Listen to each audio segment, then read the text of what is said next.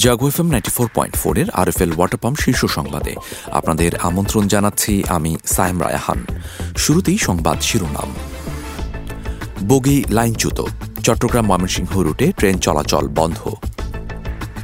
স্মৃতিসৌধে রাজনৈতিক দলের শ্রদ্ধা, দেশপ্রেম নিয়ে এগিয়ে যাওয়ার স্বপ্ন। কিয়েভে হামলার জন্য নতুন করে 2 লাখ সেনা প্রস্তুত করছে রাশিয়া। দূরপাল্লার ব্যালিস্টিক ক্ষেপণাস্ত্র অগ্নি-5 উৎক্ষেপণ করল ভারত। এবং থাকবে ভিশন টেলিভিশন বিশ্বকাপ ফুটবল প্রসঙ্গ। এতক্ষণ শুনছিলেন সংবাদ শিরোনাম, এবারে চলে যাব বিস্তারিত সংবাদে।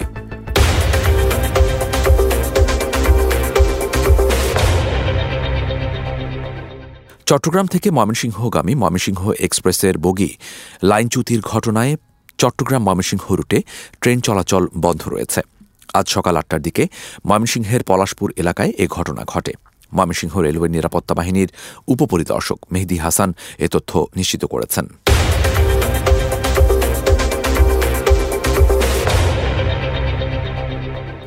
মহান বিজয় দিবস উপলক্ষে সাভারের জাতীয় স্মৃতিসৌধে শ্রদ্ধা নিবেদন করেছেন বিভিন্ন রাজনৈতিক দলের নেতারা, যাদের কেউ কেউ বলছেন ষড়যন্ত্রের মাধ্যমে ক্ষমতায় যেতে এখনও তৎপর স্বাধীনতা বিরোধীরা।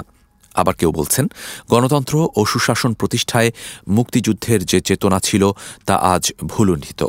মতের দ্বিমত থাকলেও রাজনীতিকরা দেশপ্রেম নিয়ে এগিয়ে যাওয়ার স্বপ্ন দেখেছেন বিজয়ের এই দিনে। আমি মুক্তিযুদ্ধের সপক্ষের সকল শক্তিকে ঐক্যবদ্ধ হয়ে সেই পরাজিত শক্তিকে আমরা আবারও প্রতিহত করব, সম্পূর্ণভাবে পরাজিত করব। এটাই হোক আজকের অঙ্গীকার। দেশে গণতন্ত্র প্রতিষ্ঠা হবে, দেশে অর্থনৈতিক সাম্য, সামাজিক সাম্য, সেই স্বপ্ন নিয়ে এই মুক্তিযুদ্ধ হয়েছিল। দুর্ভাগ্য আমাদের যে আজকে 51 বছর পরেও বলতে হয় বাংলাদেশে আজকে সেই মুক্তিযুদ্ধের চেতনা সম্পূর্ণ ভুলুণ্ঠিত। খুবই দুঃখের সাথে বলতে হয় যে আজকে পর্যন্ত আমরা একটি নির্বাচনী ব্যবস্থা, সঠিক ব্যবস্থা আমরা কায়েম করতে পারি না। এখনো পর্যন্ত নির্বাচন কিভাবে হবে, নির্বাচন কি দলীয় সরকারে হবে নাকি কেয়ারটেকার সরকারে হবে, এই বিষয়টা এখনো ফয়সালা করতে পারি না। অনেক সহ্য করেছি। বাংলাদেশে রাজনীতির অঙ্গনে জামাত এবং যুদ্ধাপরাধীদের রাজনৈতিক কোনো দোসর, তা বিএনপি হোক আর যেই হোক, তাকে আর বাংলাদেশে রাজনীতি করতে দেওয়া উচিত না। অসাম্প্রদায়িক চেতনা এখনো জাগ্রত করতে পারেনি, বরঞ্চ সাম্প্রদায়িকতা গেড়ে বসে আছে। গণতন্ত্রহীনতা আমাদের সমাজে একটা অন্যতম অনুষঙ্গ হিসাবে দেখতে পাচ্ছি। তরুণ প্রজন্মের প্রতি আমার আহ্বান, মুক্তিযুদ্ধের প্রতি দায়বদ্ধ থেকে আমরা আগামীতে কিভাবে একটা সহনশীল, সম্প্রীতির, গণতান্ত্রিক সমাজ ব্যবস্থা গড়ে তুলতে পারি, সেজন্য তরুণদেরকে কাজ করতে হবে। রাষ্ট্রপতি মোহাম্মদ আব্দুল হামিদ বলেছেন, লাখো শহীদের আত্মত্যাগের বিনিময়ে অর্জিত স্বাধীনতার সুফল জনগণের দোরগোড়ায় পৌঁছে দিতে গণতন্ত্রকে প্রাতিষ্ঠানিক রূপ দিতে হবে। মহান বিজয় দিবস উপলক্ষে এক বাণীতে কথা বলেন তিনি।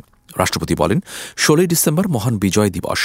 দীর্ঘ লড়াই সংগ্রাম ও 9 মাসের রক্তক্ষয়ী যুদ্ধ শেষে 1971 সালের এই দিনে আমরা অর্জন করেছি কাঙ্ক্ষিত বিজয়।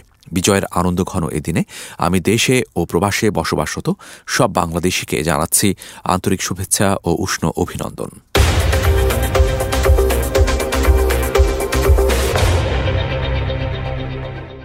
মহান মুক্তিযুদ্ধের স্মৃতিবিজড়িত পাকশী হার্ডিঞ্জ ব্রিজের চারপাশ জুড়ে রয়েছে বধ্যভূমি ও গণকবর। 1971 সালে পাকিস্তানি সেনারা পাবনার বিভিন্ন এলাকা থেকে শত শত মুক্তিকামী মানুষকে ধরে এনে এখানে হত্যা করে। তবে স্বাধীনতার 51 বছরেও হার্ডিঞ্জ ব্রিজের আশপাশের এলাকাসহ পাকশী জুড়ে থাকা গণকবর ও বধ্যভূমি চিহ্নিত করা হয়নি। এসব বধ্যভূমি সংরক্ষণে নেওয়া হয়নি কোনো উদ্যোগ।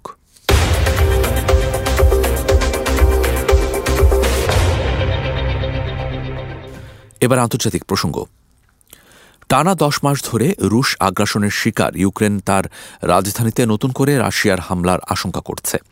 এমনকি দেশটির দাবি, কিয়েভে হামলা চালাতে নতুন করে 2 লাখ সেনা প্রস্তুত করছে রাশিয়া। শুক্রবার এক প্রতিবেদনে এই তথ্য জানিয়েছে বার্তা সংস্থা এএফপি।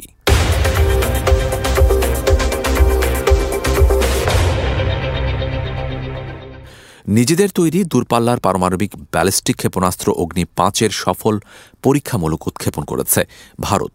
দেশটির পূর্বাঞ্চলীয় রাজ্য ওড়িশার উপকূলবর্তী আব্দুল কালাম দ্বীপে বৃহস্পতিবার পরীক্ষামূলকভাবে ক্ষেপণাস্ত্রটি উৎক্ষেপণ করা হয়। ভারতের কেন্দ্রীয় প্রতিরক্ষা মন্ত্রণালয় এসব তথ্য নিশ্চিত করেছে।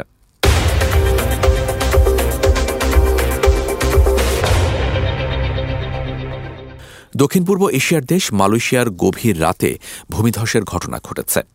শুক্রবার ভোরে দেশটির রাজধানীর পার্শ্ববর্তী একটি ক্যাম্প সাইটে ভূমিধসের এই ঘটনায় কমপক্ষে ৮ জন নিহত হয়েছেন।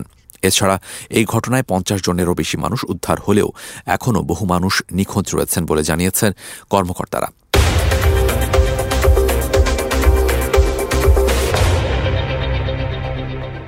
জাতিসংঘের নারী অধিকার বিষয়ক পর্ষদ থেকে সরিয়ে নেওয়া হয়েছে ইরানকে। পুলিশি হেফাজতে কুর্দি তরুণী মাসা আমিনির মৃত্যুকে কেন্দ্র করে সৃষ্ট বিক্ষোভে ইরান যে দমনপীড়ন চালিয়েছে তার প্রতিক্রিয়ায় জাতিসংঘ এ পদক্ষেপ নিয়েছে। তবে জাতিসংঘের নারী বিষয়ক একটি পর্ষদ থেকে তেহরানকে বাদ দেওয়ার ক্ষেত্রে যুক্তরাষ্ট্রের ভূমিকা রয়েছে বলে অভিযোগ ইরানের।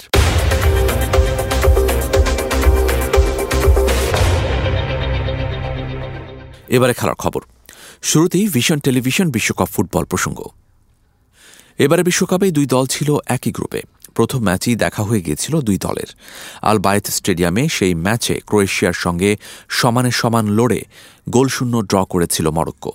একই বিশ্বকাপে দ্বিতীয়বার মুখোমুখি দুই দল, কারোরই আর অবশিষ্ট নেই বিশ্বকাপ স্বপ্ন। আজ তৃতীয় স্থান নির্ধারণী ম্যাচে লড়বে তারা। খলিফা ইন্টারন্যাশনাল স্টেডিয়ামে ম্যাচটি শুরু হবে বাংলাদেশ সময় রাত ৯টায়।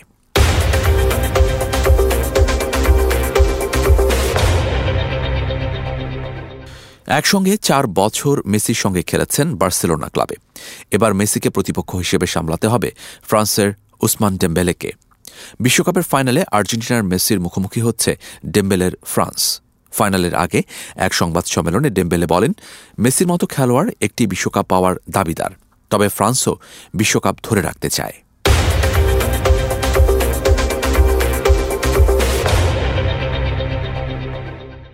এবারে আবহাওয়া সংবাদ জানাচ্ছেন আমাদের সহকর্মী জান্নাতুল ইসলাম পুতুল।